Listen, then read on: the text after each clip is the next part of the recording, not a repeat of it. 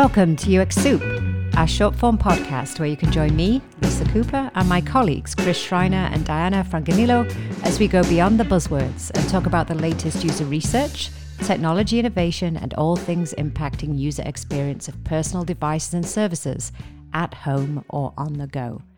As always, UX Soup is sponsored by Strategy Analytics, a global research and consulting firm, providing our clients all over the world with insights, analysis, and expertise.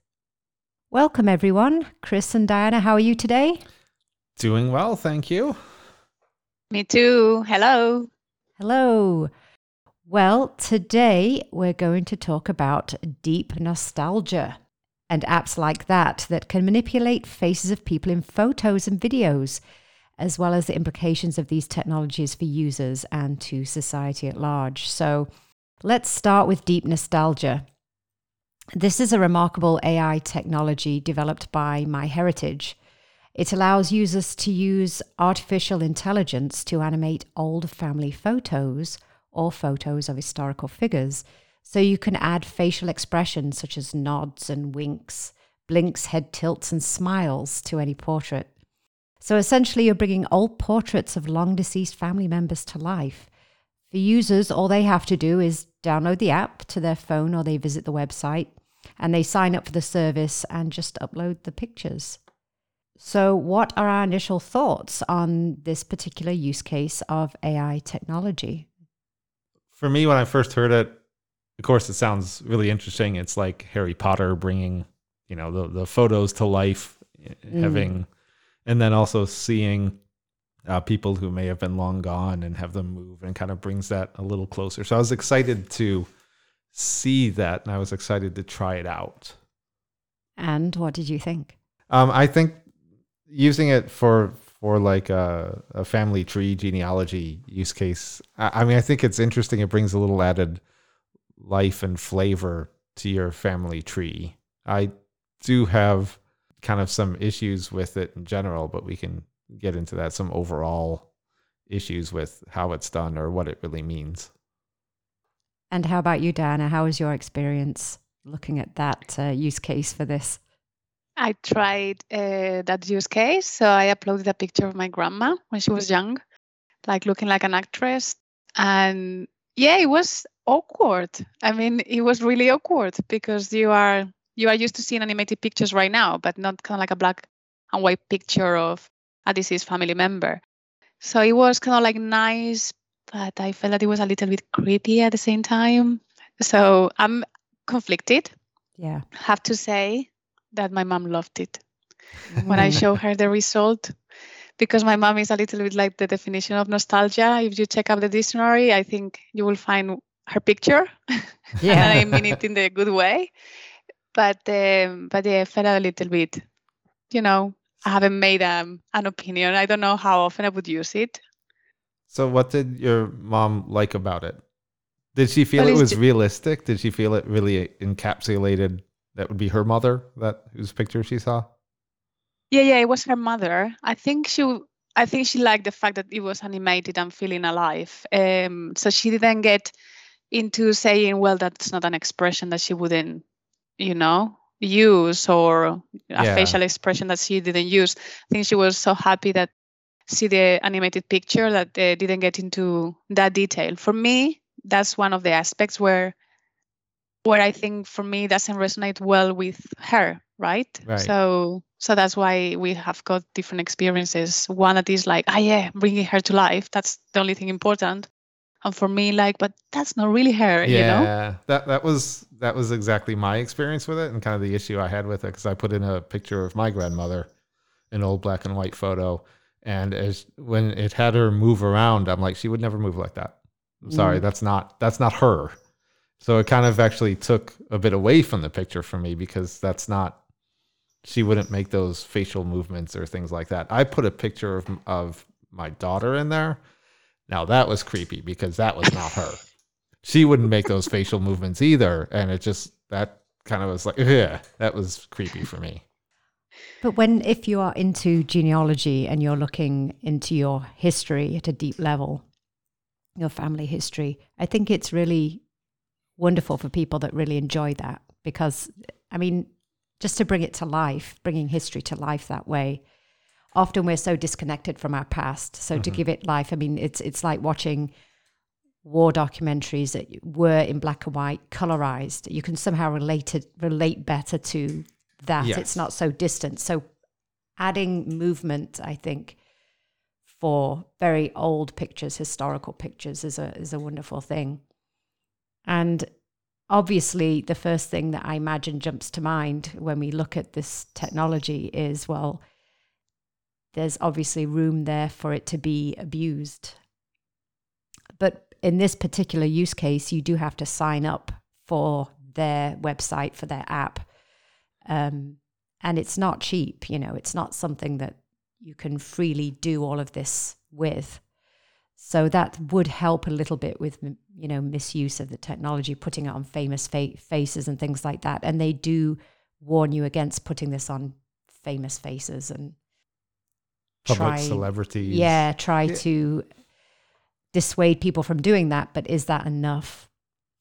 Well, I mean, where that particular offering is, I mean, all it is a few head movements or anything. It's not adding a voice. It's not really a deep fake. Yeah. Deep fake is a whole other thing and quite scary in my opinion. But just having a head move around a little bit, that's not that bad. And I agree with. Sorry, I was going to say, and that's a great way to design it so that it doesn't get misused. Yes. To just do those very basic gestures. Yeah. And I agree with your point that, yes, for someone doing a family tree, seeing old faces, seeing it come to life a little bit like that, yes, it does bring you closer to it and bring you closer to the past, as long as you kind of aren't expecting that that's how they actually were. And that's kind of where the disconnect lies for me. So, as our users may have seen on social media platforms or even in the news, there are other use cases for this kind of technology. The use case for these are supposed to be for entertainment, with apps such as Talking Heads and Avatarify. Also use AI to animate the images of other people, all the way to Reface, where faces can be swapped onto other people's to create alternative images and photos. Now, I think we all had some experience with that too, and I was wondering what our thoughts were on that. I've seen some videos on social media of friends replacing, in kind of like in movie cuts, replacing themselves and taking the role of the character in the movie. And some situations can be quite funny. But so it definitely fulfills its role as being for entertainment only, yeah. Yeah, I guess that if you after seeing 1,000 videos of that, I mean, when it's not such a novelty, maybe the effect wanes. But the thing is, at the very beginning, it's kind of like funny. It's like, oh yeah, they're clever coming up with that. Yeah, and some of them are really realistic. I mean, it's incredible how you can switch your face onto somebody else. And I have a friend that does this regularly on Facebook with his face on historical starlets, on celebrities that have long gone.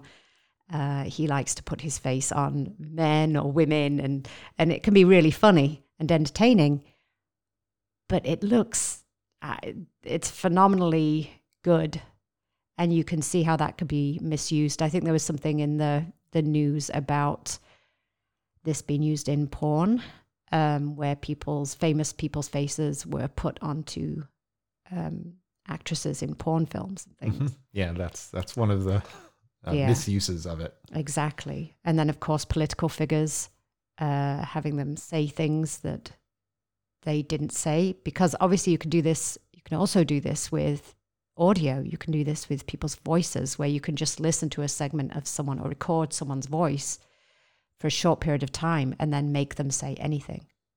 So you combine those two technologies together and you have something very dangerous. And there is no truth anymore then. You can't trust anything that you would see once that becomes mainstream or used by people in power.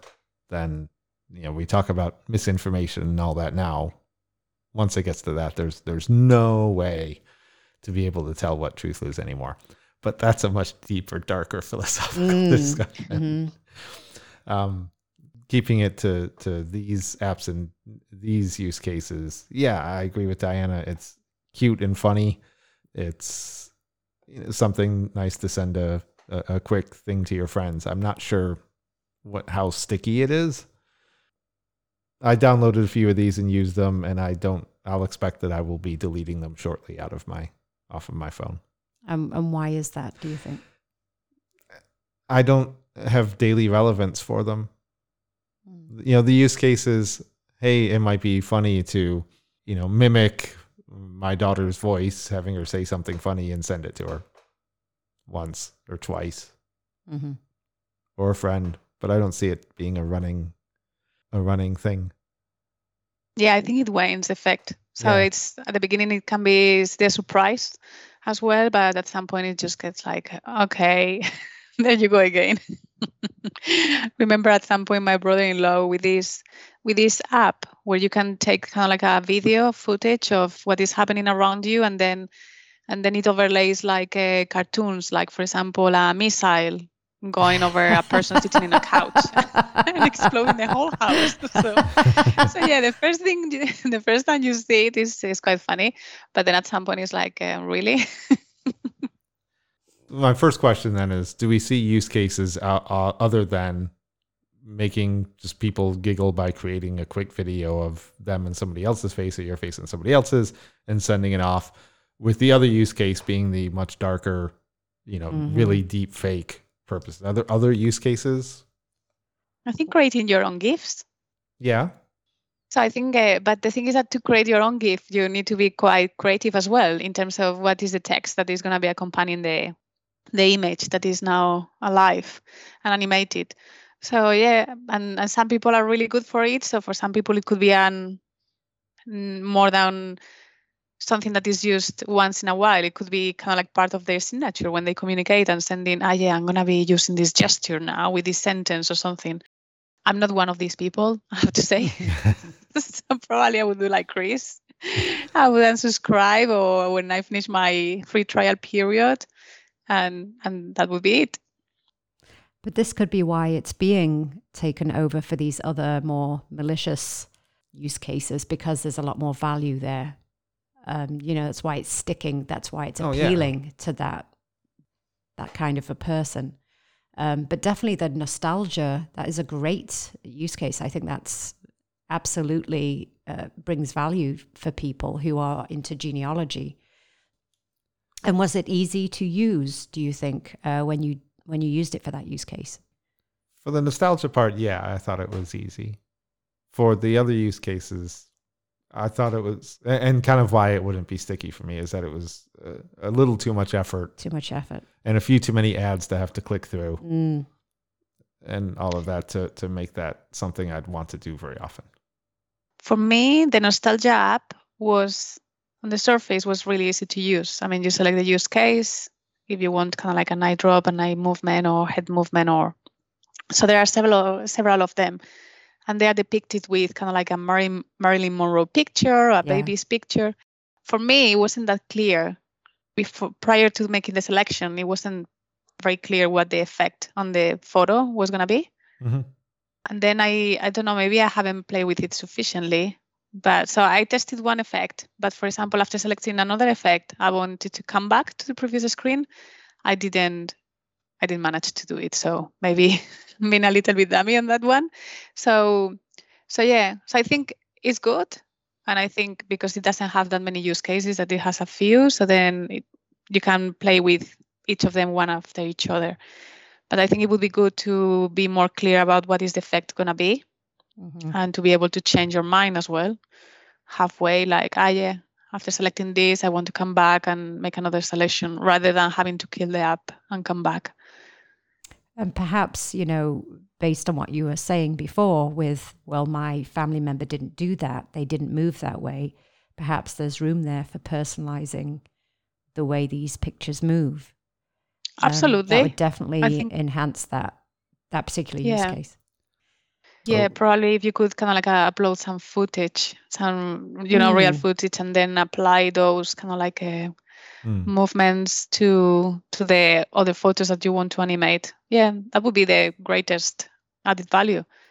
I think UX designers have a important role in all of this in these types of apps, as we talk about either creating this for nostalgia and kind of comedy use cases, but keeping it away from the deep fakes. Right. So I think some of the apps were a lot more realistic, and others look like, the old-fashioned still photo with the moving mouth in the middle.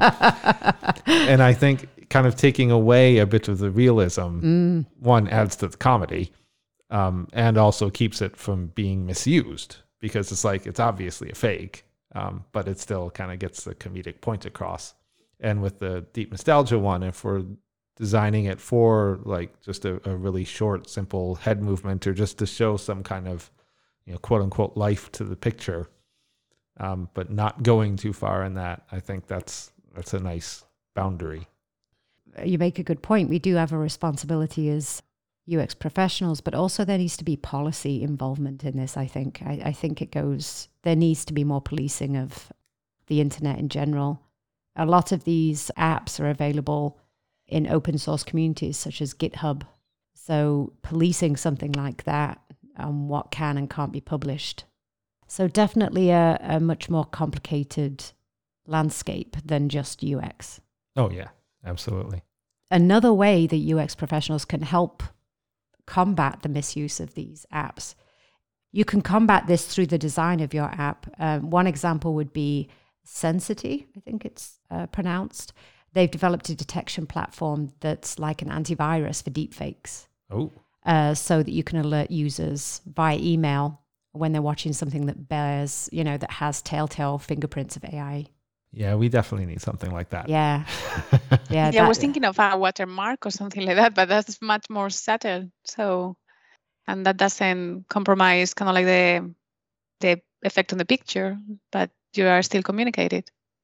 And also Facebook hosted a deepfake detection challenge. So they wanted to encourage the creation of these sorts of new technologies to detect deepfakes. So that's another way we could, as designers, police ourselves and the apps. Yep, social media organizations are all going to need to have some kind of deepfake detection technology.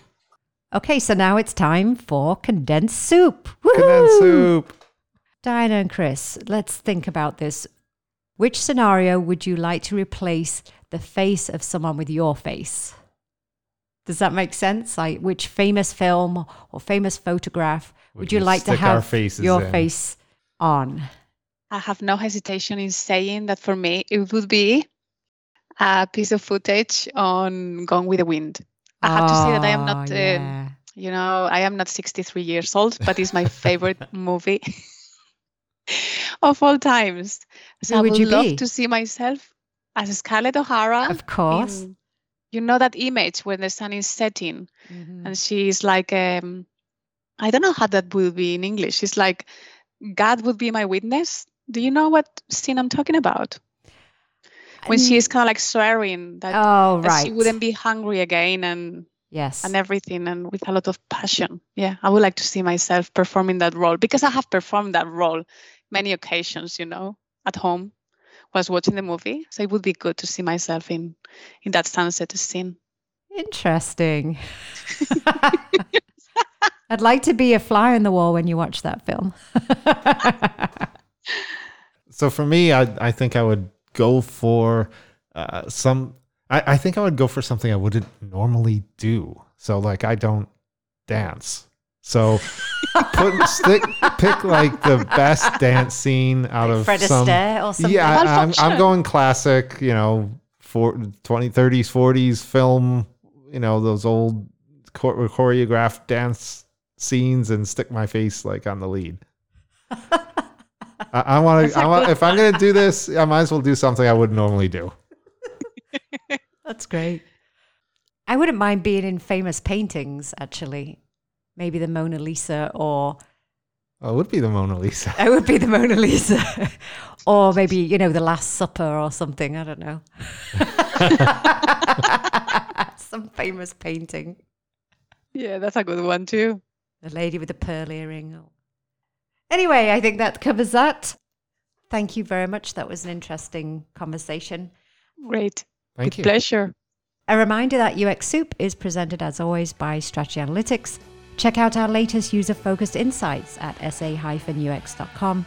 And please also remember to subscribe, like, or review UX Soup on your favorite podcasting platform, or by visiting our show page at ux-soup.com. You can also visit the show page to follow myself, Diana, or Chris on LinkedIn. That's all for now. Thanks for listening.